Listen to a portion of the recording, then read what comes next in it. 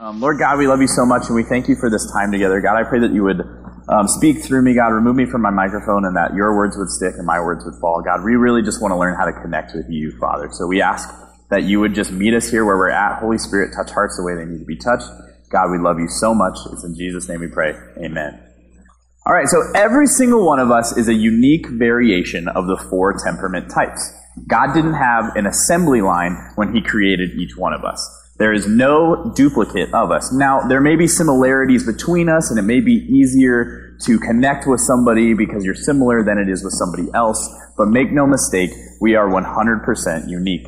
Psalms 139:14 says, I praise you because I am fearfully and wonderfully made. Your works are wonderful, I know that full well. Now, this scripture is speaking to our individuality in our Creator.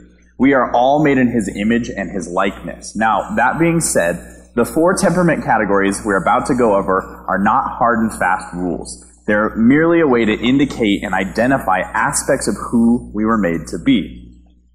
Now, you will likely be a blend of the 4. However, you will have 2 dominant categories, a primary and a secondary. My primary temperament is sanguine, meaning I'm super extroverted, I'm a people person, I like to be the center of attention, which is pretty obvious because I'm up here in front of all you people. I like to make jokes, and in fact, if I'm not making a joke, there's probably something wrong. But my secondary temperament blend is melancholy, meaning I have an appreciation for organization. Things have a place, and they should be in that place. I'm, creative aspects, musicality, that sort of thing.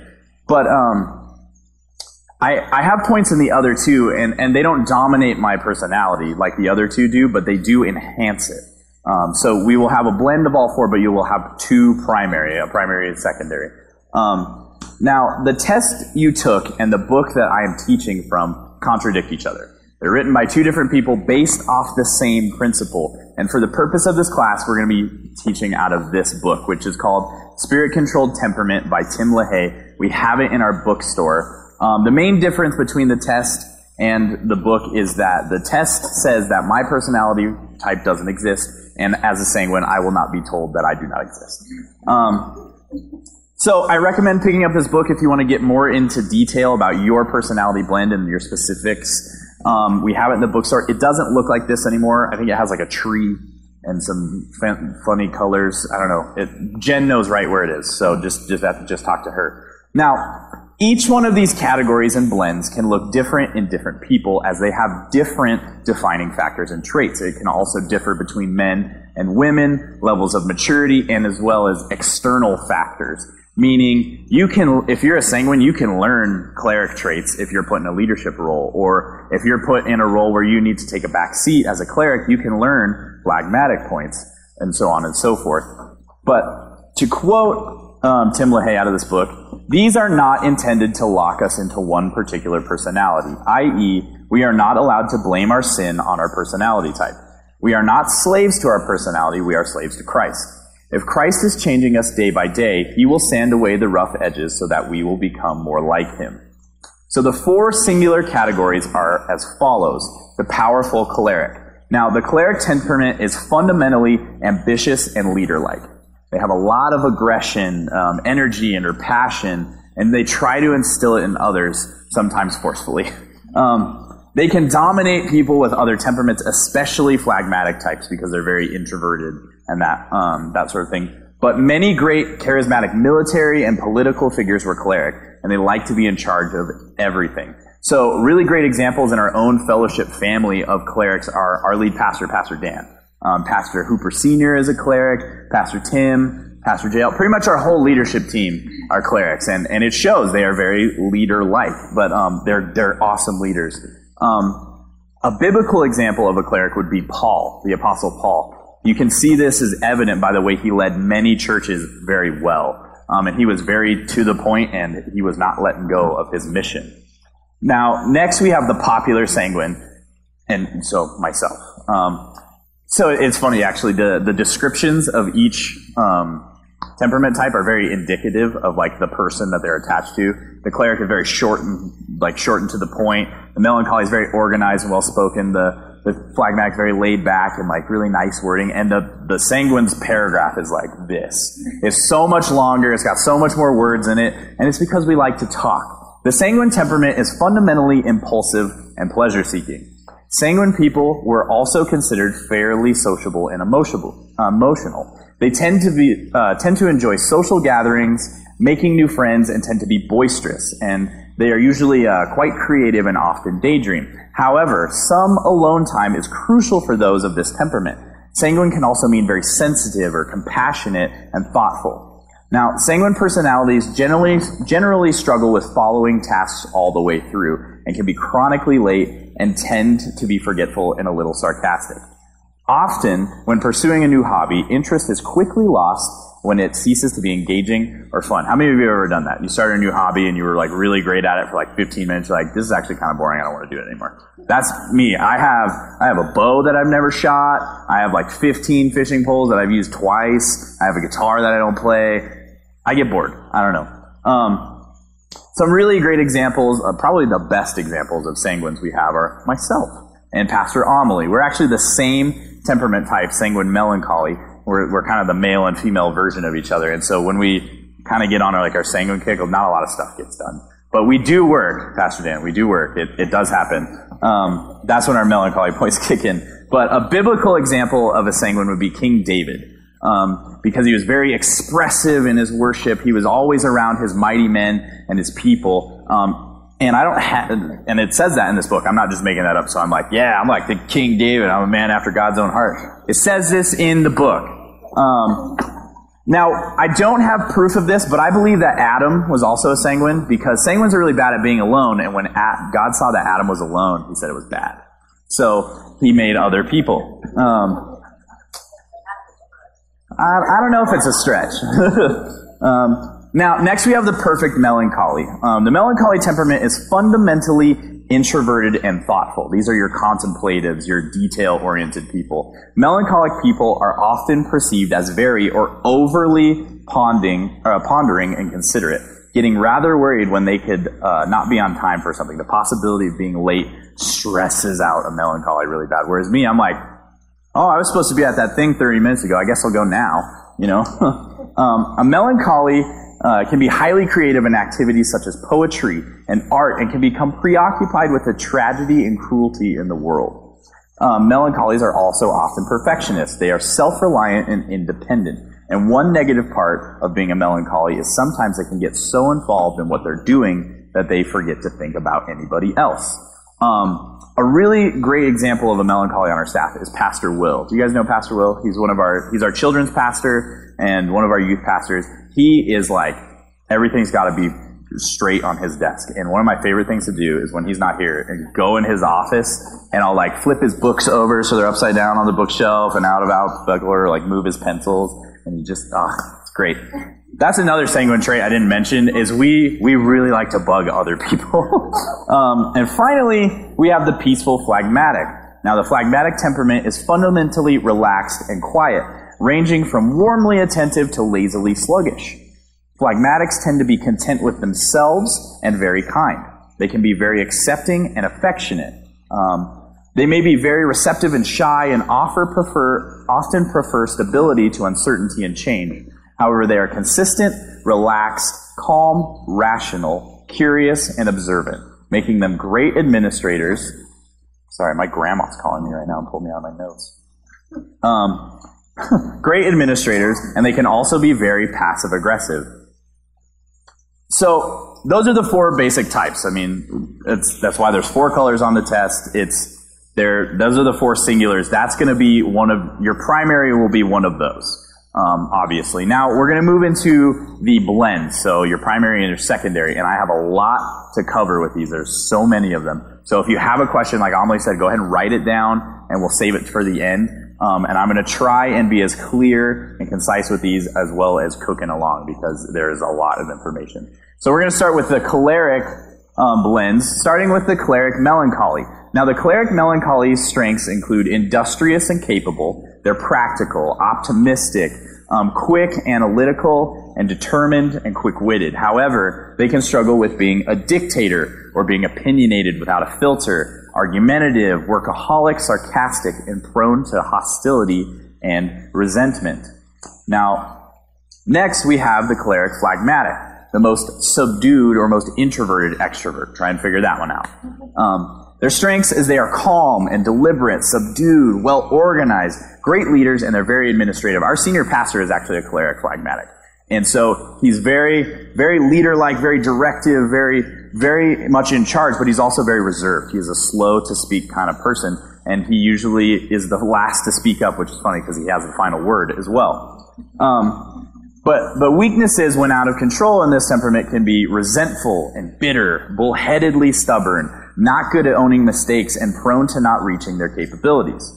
So moving right along into the choleric sanguine, the second strongest extrovert there is. Productive and purposeful, meaning they're very intentional. Everything they do has a reason behind it. It's not manipulative, but it's intentional.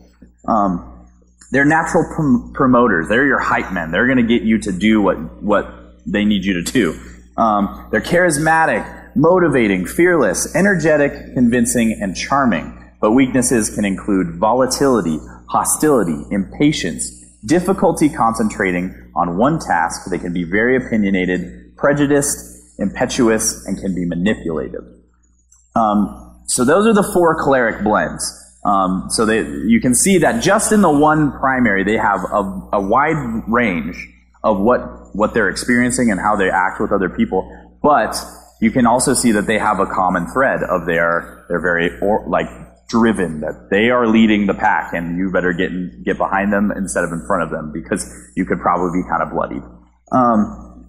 So we're going to move on to the sanguine blends now, and this is the ones I know the most about, obviously, because I operate in them daily. The sanguine choleric, this is the strongest extrovert. This is the person who, it is very clear when they enter the room because they make an entrance, very grandiose, but they're the sales type of person. You know, they could probably take your wallet from you and sell it back to you with the money in it, and then you thank them. So their strengths are they're very complimentary, they're charming, charismatic, and very driven. You know, they can work a room and everybody feels like they're known by this person. But their weaknesses are, as you know, they're complementary to that, is they talk too much, they dominate conversations. They suffer from egotism, anger, and potentially can be manipulative. Next, we have the sanguine phlegmatic, which is the least extroverted sanguine. These are happy-go-lucky kind of people, and they're great at helping. The book actually says that they're the nicest guy you'll ever fire. They're not motivated, not self-motivated. They really just are more interested in talking and having a good time. But they're optimistic, even-keeled. They're very loving. They're a big joker and big-hearted. But the weaknesses can include that they lack discipline and self-motivation, that they're too casual, they're not serious enough, and they're reactionary. Now, the best of all the personality types is the sanguine melancholy. Sanguine melancholies can be emotional and are really prone to public speaking and teaching, right? They're performers, and they have a great ability to commune with God, which is why the book points out David. He's a man after God's own heart, right? He had a really great relationship with God. I don't know. I'm just telling you the facts. So they're people. Their uninhibited perfectionism is a strength. They can be accurate, emotionally intelligent, and they have a great ability to connect with God. But their weaknesses include being very critical. They often mull over offenses, and they're insecure and afraid of their own potential, and they can suffer from anger as well. So those are the sanguine blends. And again, you can see the common thread is they're all really life of the party. They want to be known by everyone in the room. If they haven't talked to you yet, just wait a second. So then we're going to move into the melancholy blends. We're going to start with the melancholy sanguine. Now, we are not the same. They're the inverse. They're the weird version of me, okay? The melancholy sanguine is very different from me, but they are scholarly, analytical, loyal, devoted, accepting, and gifted musicians and performers, and they're very responsible. But their weaknesses include they're prone to mood swings, can be reactionary, emotionally driven by circumstances, criticals of others, They're very rigid, uncooperative, fearful, and insecure. Now, we've heard this phrase reactionary or emotionally driven by circumstances a couple times now. That basically means is when your external circumstances drive your feelings. So what we need to be striving for is being rooted in our identity with Christ. That's the whole point of this class, is we're trying to figure out who God made us to be so that when the storms of life come against us, our identity drives our feelings and our actions, not our circumstances driving our actions and our feelings. So we need to keep that in front of us. That's all this is it's a guideline and an indicator of who God made you to be and how to handle life successfully. So next we have the melancholy choleric. And vocationally, they can do anything and do it well, and they can probably do your job better than you can. That's a joke. It's probably true, but it's a joke. So they're determined, self-willed, extremely strong leaders. They're very efficient, and however, they can be difficult to please. They can be self-persecuting, hostile, very critical, can suffer from being angry and nitpicky and have a negative attitude. Next, we have the melancholy phlegmatic. Their strengths are analytical perfectionism, organized efficiency, which is like, really? You had to put organized and efficiency in the same descriptor, aren't they? Anyway. They're very astute, detail-conscious, accurate, inventive, and a specialist, meaning they're at the top of their field. They know exactly the ins and outs and everything. And if you have a question about something, you're probably going to bring it to a melancholy, melancholy phlegmatic, because they know everything there is to know about that. And so those are the 4 melancholy blends. Are you guys starting to get an idea of what you might be? We're going to move into the phlegmatic ones next, so don't worry, you're not left out. So we're going to start with the phlegmatic choleric. Now, a great biblical example of a phlegmatic choleric was Abraham. He was driven by fear in his early life, but once the Spirit of God was upon him, he became a father of our faith. So once he was motivated by the Spirit, we are now in our faith because of Abraham, largely. So strengths include, they're a great listener, they're patient, very gentle, first-rate professionals. Like nobody is as professional in the boardroom as this blend. Practical, helpful, and trustworthy, but their weaknesses can be they're unmotivated, they're fearful and stubborn, unyielding, uncooperative, sedentary, internally angry, and passive. So now we have the phlegmatic, I don't even know what I was going to say there. That's the phlegmatic sanguine, which is the easiest of the 12 blends to get along to. Get along with. What is going on with my mouth?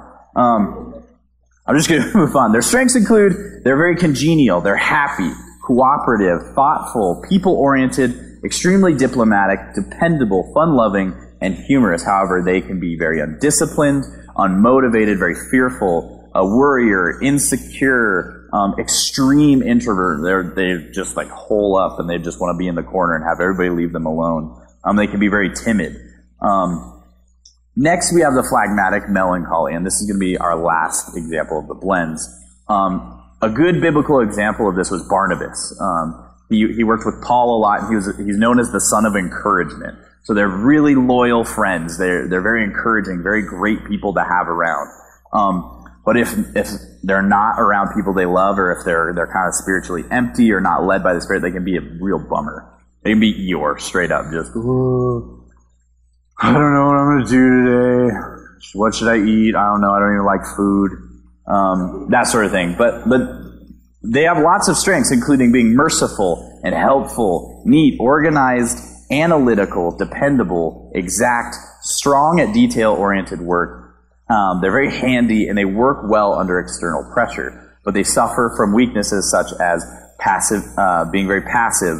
They're very fearful, selfish, negative, critical, have low self-worth. They're afraid of involvement and not internally motivated. So those are all the blends. So you're going to be one of those combinations. And so that actually leads me into my next point that I want to talk about. And it's something called chameleonism is kind of the term we're coining. It's kind of self-explanatory, like chameleons, they blend into their surroundings. So chameleonism is adapting to a social group or another's personality to fit in better. Now, this can be confusing for some and make it feel like it's harder for you to determine your actual personality. However, it's more of an indicator than you think, because this kind of behavior shows a people-pleasing tendency, and two of the temperaments are very much people-pleasers. That's the sanguines and the phlegmatics. On the sanguine side, it's going to look like, because I'm a sanguine, I've actually struggled with this. Like, I want everybody to be having fun. I want everybody to be having a good time, and I'm worried about if everybody's having a good time, and I'm all over the room, all over the party, making sure everybody's okay, they have what they need, and I'm not worrying about myself at all.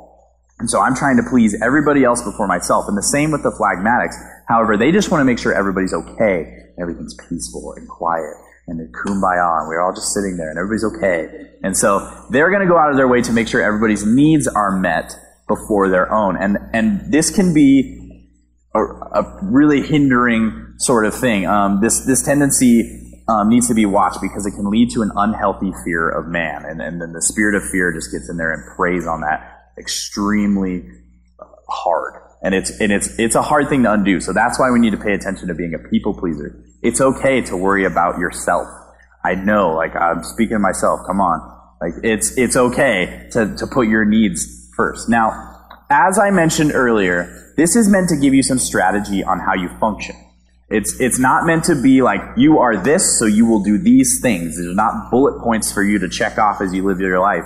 This is merely guidelines to give you a better idea of who you are and why you do the things you do. So why is it important for us to understand our personalities? Well, it's an indicator of success in our lives, but it's also a huge indicator of how you're going to connect with God most. Now, because of my temperament blend, I personally feel most connected to God in a hugely emotional worship setting. So like a first revival setting, or like a worship night that we do where it's like huge extended time of worship. I just have tears running down. I'm a crier. Anybody else in here a crier? I'll cry at the drop of a hat. Anytime there's a commercial about like a dad dropping his like daughter off at the airport, like, forget about it. Like, game over. I'm just going to go home. And so because I'm an emotional person, because I'm so apt to my emotions, I experience God through my emotions a lot. And so, especially during worship, that's like I'm crying out to God saying, I need you, I love you, and I'm overcome with my emotions because that's how He made me to connect with Him.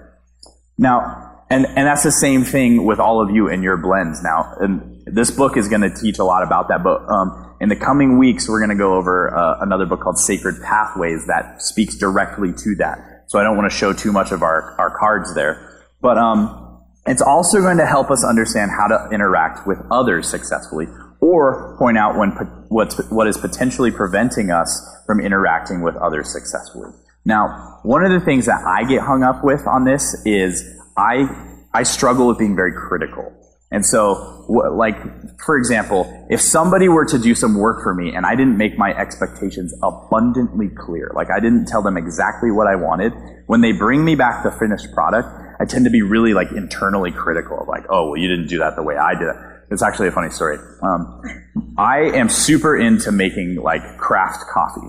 And so like I'll hand grind the beans and I'll put them in like this, it's called a pour over set. And it's basically like a really slow drip coffee maker. It takes forever, but I love it. And so like I do it a certain way because I learned a certain way. Well, my sweet wife was like, Sean, I want to make you coffee this morning. I was like, okay, that'd be great. I was running behind and so like she goes out in the kitchen, she's doing her thing, making coffee, and I find myself like I'm combing my hair and I'm freaking out. Like I'm like, she's probably not doing it right. I'm like, and I find myself out there, I'm like, what? You're doing it that way. Okay. That's cool. It's all right. So I go back and I recluse back to the bedroom and I'm like, go back out. Are you sure you want it? Okay. Yeah, you're good. You got it. I trust you a lot. And then next thing I know, I take it from her and I just start doing it. And like, so I tend to be really critical, or can be, and struggle with being really critical of the way others do it because it's not the way that I would do it. And of course I wouldn't like blatantly tell somebody to their face like, you did that wrong because that's not my way.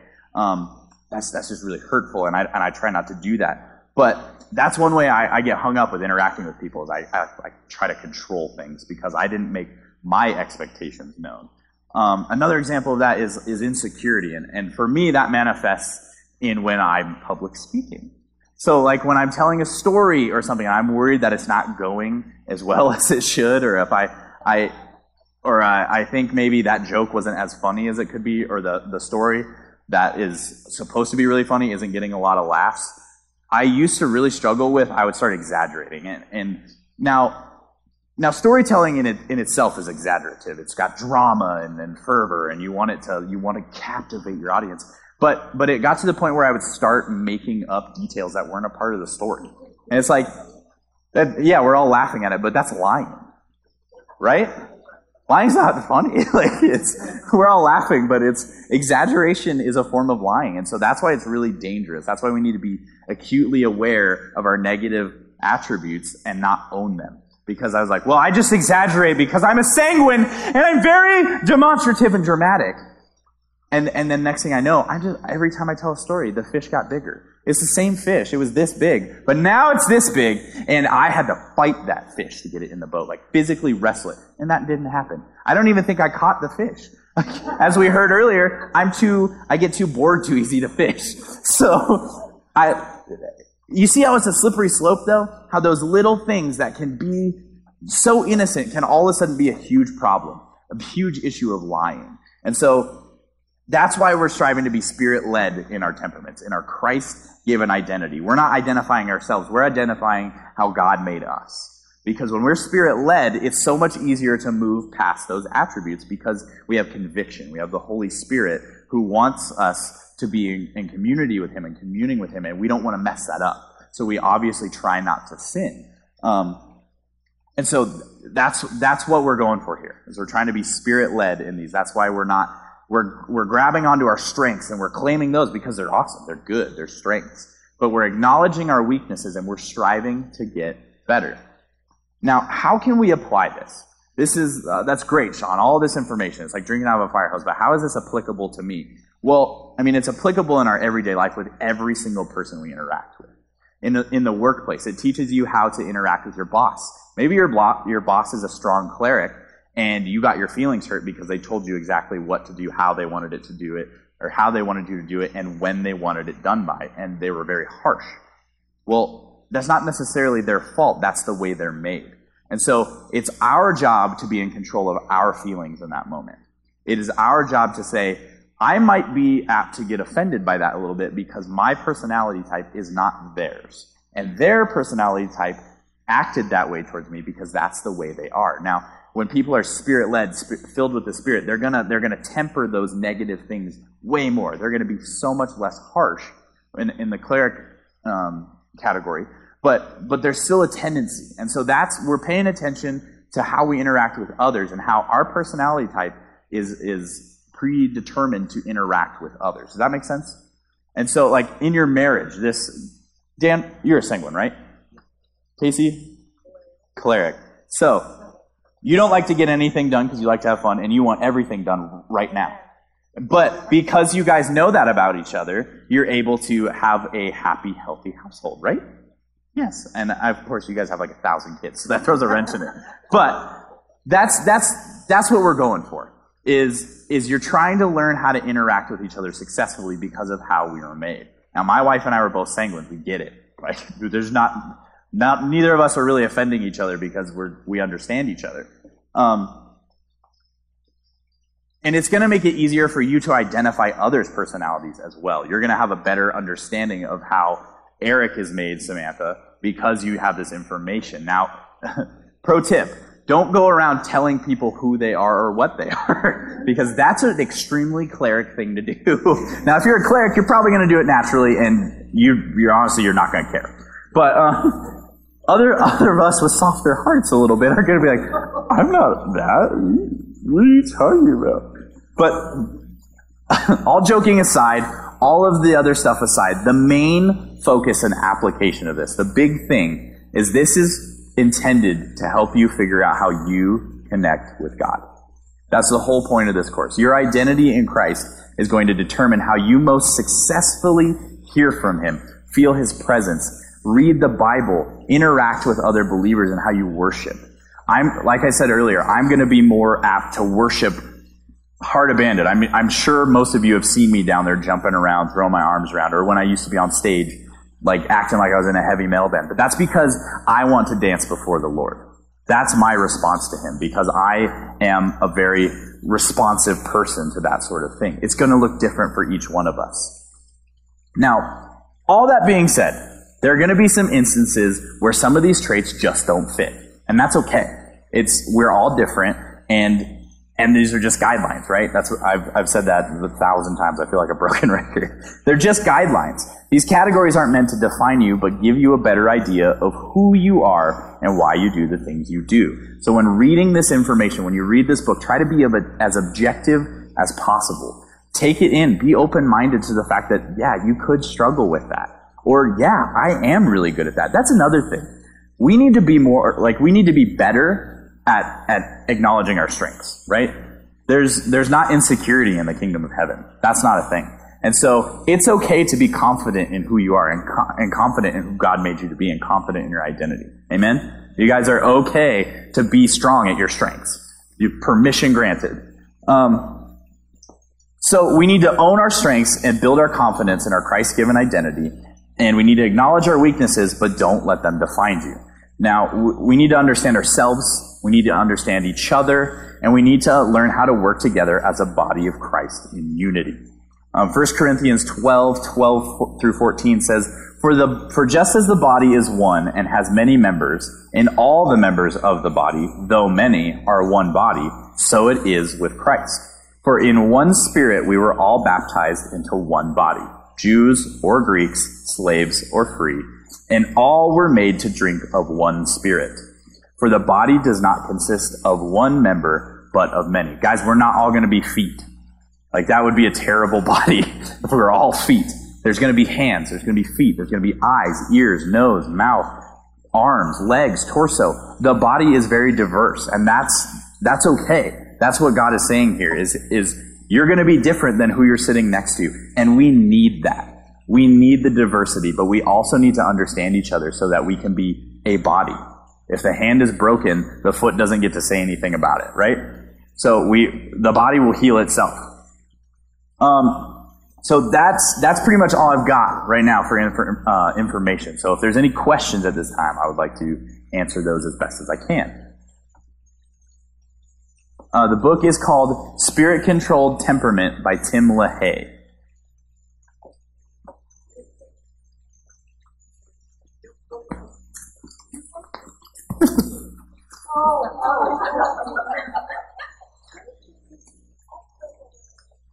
Mm-hmm. Yeah.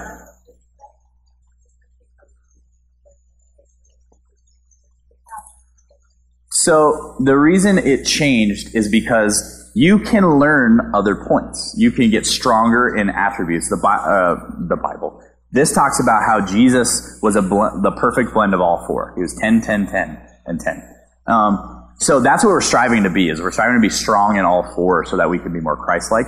But yeah, you can learn more attributes. I'm a sanguine melancholy, and I have like 3 or 4 cleric points. But when I have to be, I can be just as leader-like and cleric as anybody else. You know, that's why it seems to have changed. But also, like I said, there's external factors that could play in. It could also play into your mood when you took the test. Like, that's why these are guidelines. So I would go with the average, which sounds like sanguine cleric, not the outlier. But yeah, it's not that it changes. It's that you strengthen in one or weaken in the other. Does that make sense? Yeah, adapting. That's a great way to put that.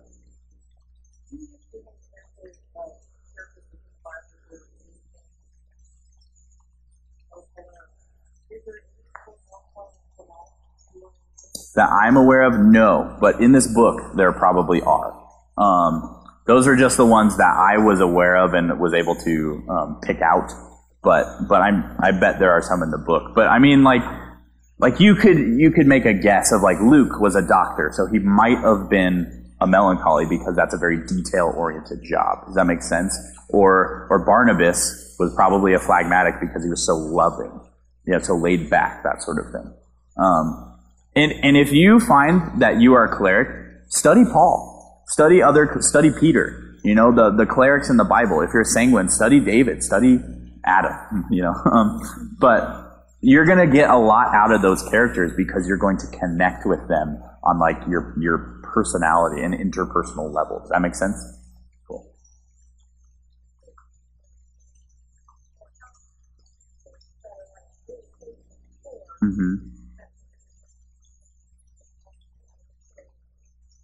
It can, but you'll probably, like I said, you'll probably have a primary and a secondary. And the third one, it might have a higher score, but you're still going to have those top two, hopefully, right? Any other questions? Yeah.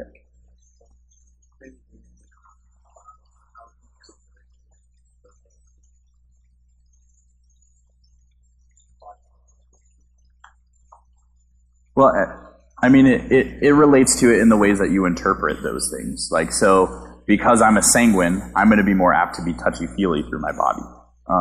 And not like I'm going to walk up and touch and feel you, but I'm more willing to hug you than say a phlegmatic. Like Jeff, our head of maintenance, if you hug him, he squirms. He doesn't like it. He's not into physical touch, which is also part of our love languages, which is next week. And so all of this is interconnected. And so like in spiritual applications, like the spiritual disciplines I'm going to be more apt to are going to be intrapersonal, meaning corporate, versus interpersonal, because I don't like to be by myself. Does that make sense? Yeah, it does. So this is our personality, soul. Yeah. So the Bible says, That's those negative attributes that you're going to try and move past, that you're going to try and strengthen or temper. That's controlling our flesh. That's tempering our flesh. And so that's why this is called spirit-controlled temperament, because we want to be led by the Spirit, not by the soul. The soul is our mind, will, and emotions. And so when we're led by that, we are leading ourselves. And that's a recipe for disaster. That's why the Bible tells us we need to put to death the flesh. Deny thyself, die to yourself, that sort of thing. And so that's why we want to be spirit-controlled, because when we're listening to the Spirit, we're more likely to operate in our strengths than we are our weaknesses. Any other questions? All right, so show of hands, where are my clerics? Clerics. That's funny. The clerics are usually the dominant, which is funny. They're usually the majority. Melancholies, where are you at? Primary, yeah. Primary. Melancholies. There's a ton of melancholies. How about our phlegmatics? You can raise your hand higher. You don't have to be afraid. It's a safe place. And sanguines. Usually sanguines are both hands like, me! That's interesting that the melancholies were our primaries, usually clerics. So I actually have some discussion questions if you guys want to come discuss in your tables about how this interacts with yourself, if that's all right with you. So the first question is, how can my personality type deal with other personalities with compassion, love, and mercy? So we're looking for, how do my strengths show Christ-like love to other personality types? So why don't you guys go ahead and take a couple minutes and discuss among your tables.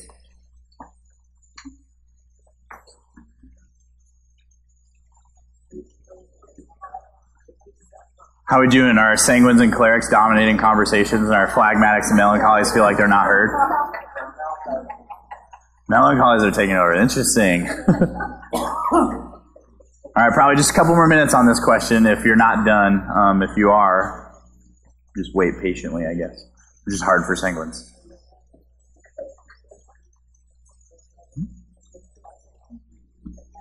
All right, let's go ahead and move on to our next question, which is, how can my personality build up other personalities?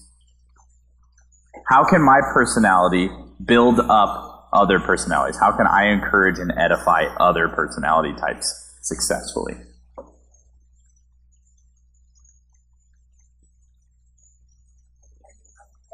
All right, are we ready for our next question? So our last discussion question is going to be, how can I be unoffendable by other personality types? Meaning, how can I be in control of my own personality type and identity so that other people don't offend me? So that When a choleric is really aggressive towards a phlegmatic just goes, maybe they're having a bad day. That sort of thing. The benefit of the doubt. How can you be unoffendable in your specific blend personality type?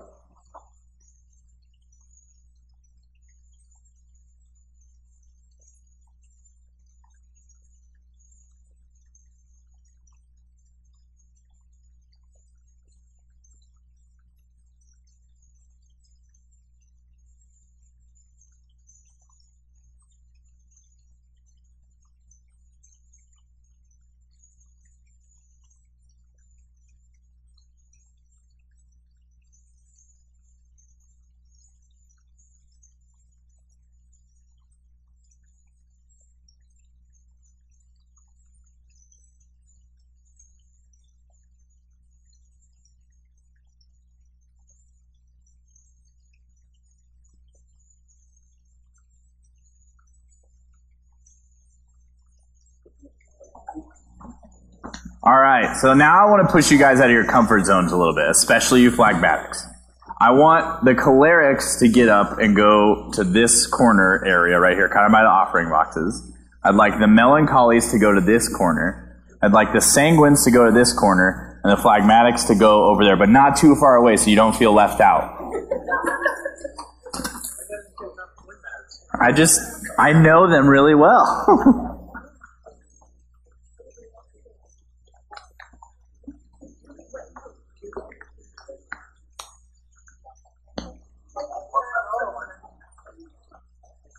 Sanguines are over here, in this corner, by the large thumbprint.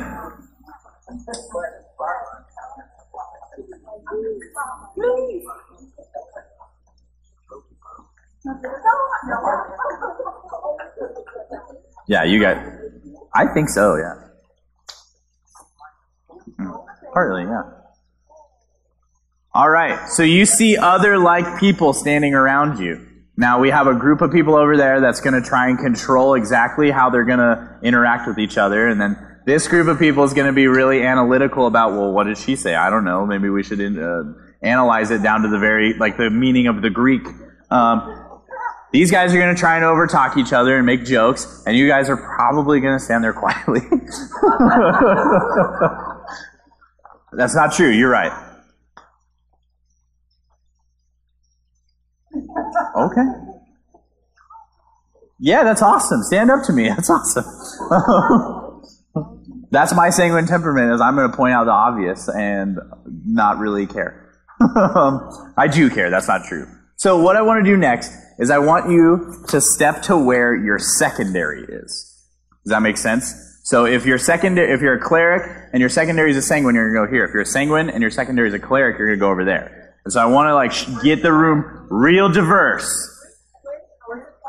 The cleric is that corner, phlegmatics, sanguines, melancholies. We'll take the test and we'll know. Okay, yeah. Emotional driven people? I bet you're a sanguine cleric. Where's that? That would be over there. Then you're probably going to be the melancholy. Sanguine melancholy. 8 and 8, huh? Well, pick one. This is the melancholies. Anybody but them. That's funny. So this is hopefully a completely different group of people. Not necessarily. I see a lot of the same clerics in the corner. Are you guys all the same? Like the 100% of the same group? No? Oh, okay. Okay. I was like, seeing a lot of the same people, I was like, no way. That's crazy. Gotcha. Makes sense. So basically, this is what the body of Christ is supposed to look like. We're supposed to be all mixed up interacting with each other. Like, we're not supposed to kind of herd off in the cleric camp and the phlegmatic camp because nothing would get done, right? We would all be offended by the other group. We would all be trying to figure out what they meant by what they said. And then everybody else would be like, why are they not doing anything about this? You know, it's a very diverse thing. But the root is we're all followers of Christ, right? That's the whole point. This is so we can come together and build the local church and share the good news of Jesus Christ the most successfully. This is so we know how each other interacts and we can be loving towards each other and not accidentally brutalize each other. And that's one of the main things we're trying to achieve with this whole course, is just knowing who you are in Christ so that you can successfully be a disciple of Christ, so that you can share the good news well, so that you can interact with people in your hometown well, so that you can interact in your own families well, and so that you can connect with God in the way that He created you to connect with each other. You guys can go ahead and take a seat. What's that? From the number to the verse 7, almost identical when you talk this. That's interesting. Identical.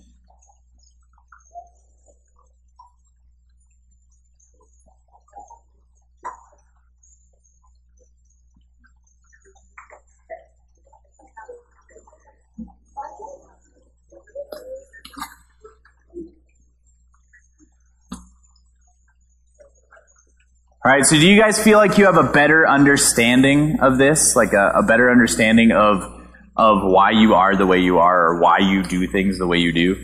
Are there any more questions that arose as time went on?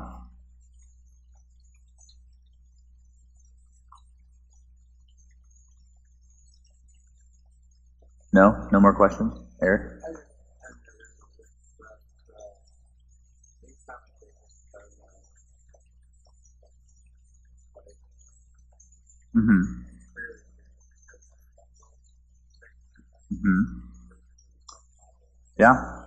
Yeah, that's a good point, is like you can learn traits from the way you were raised. We were talking about how it can be as external as where you were regionally raised.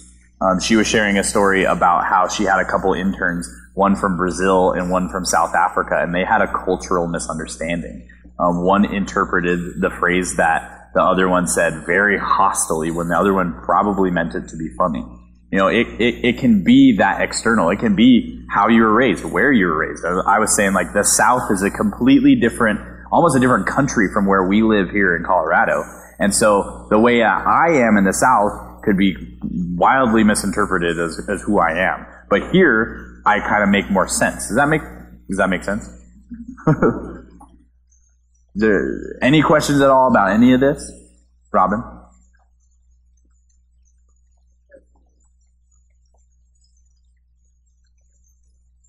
Okay. Yeah, does anybody want to share how they've had success with that? Like, of how you've built up somebody else's personality that you probably struggle with? Eric?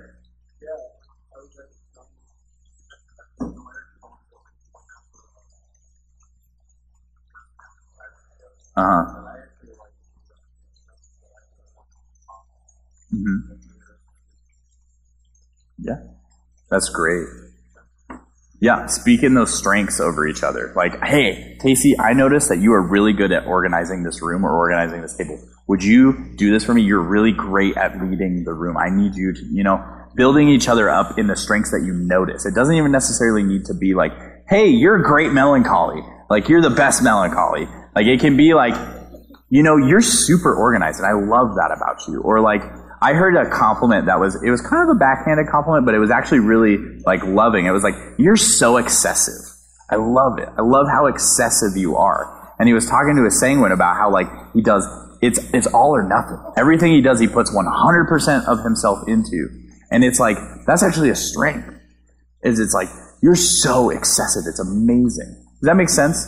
So like calling out the strengths in each other. And when you notice that somebody's operating in a negative, it gets a little more like dicey and fragile because we are all so different. I'm going to take a corrective word way different than Eric's going to take one, or than Corbin's going to take one, or than Dan's going to take one, or than Cindy's going to take one, And so that's where it's important that we understand each other and know each other, so that if we do need to like confront somebody on an offense or a correction or something, we do it in the most gentle way possible, the most receiving way possible. Does that make sense?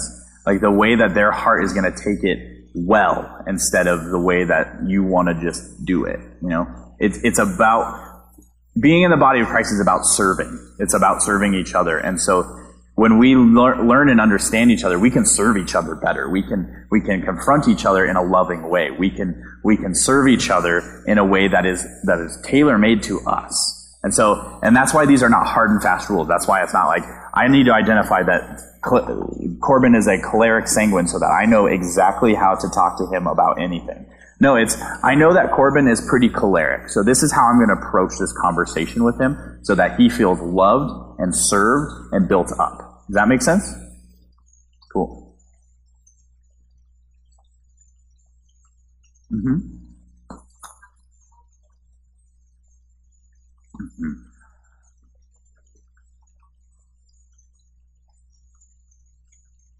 Mm-hmm.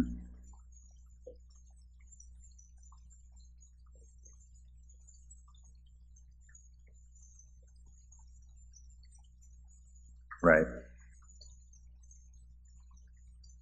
Exactly.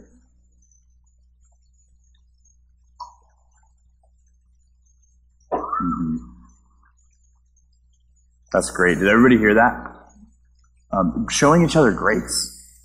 Guys, Jesus died on the cross for us because we're sinners and we all deserve death. Romans 6:23 says the wages of sin are death, but the free gift of God is eternal life through Christ Jesus. So the grace that he has for us is what we're trying to show to each other. And I understand that Sean is disorganized and late, so I'm going to give him some grace there. Like, it's that simple. That's showing grace. Like, it seems funny, and it's true. I am disorganized. I am late. But, like, when people are patient with me because they understand me, they know me, and they want to get to know my heart and know that about me, it's easier to extend grace. That's all that is. It's getting to know each other. We're giving each other dignity and humanity so that we can be graceful towards each other, or gracious towards each other. I'm very graceful towards you, Eric. No, gracious with you. Sorry, but yeah, that's exactly it. Is we want to show love and grace towards each other, give each other the benefit of the doubt instead of, well, he was 5 minutes late, so obviously he doesn't care about my time. And it's like, well, no, I got really into the episode of Fixer Upper I was watching and forgot that we had a meeting. I'm really sorry. Chip Gaines is my homie. Like, I really like Fixer Upper. My name's Sean, and I really like HGTV. Is anybody else here with me? Hi. Cool. Is any other questions, final thoughts? Yeah. Mm-hmm. Yeah. Exactly. Yep. That's because our flesh is selfish and we want what's best for us. That's our carnality. That's our human nature, is we're trying to get ours. We're trying to get what's best for us. But as we know, the kingdom of heaven is countercultural. So obviously it's going to flip that on its head. And that's the taming of our flesh, is we're going to go out of our way to serve each other. We're going to go out of our way to love each other, even though what we really want to do is the exact opposite. Carrie.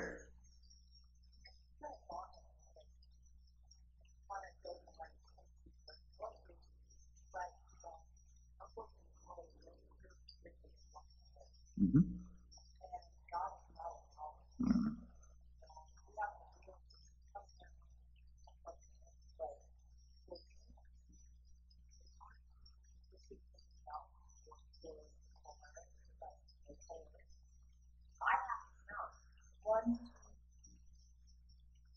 Mm-hmm.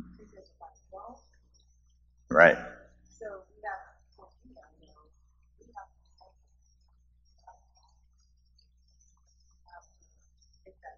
Mm-hmm. Yeah. Yep. And I do the same thing, but internally. It's like, can I just be perfectly honest with you guys? Like, when I am behind a slow person in any setting, I am a second from coming unglued. Like, I can't handle it.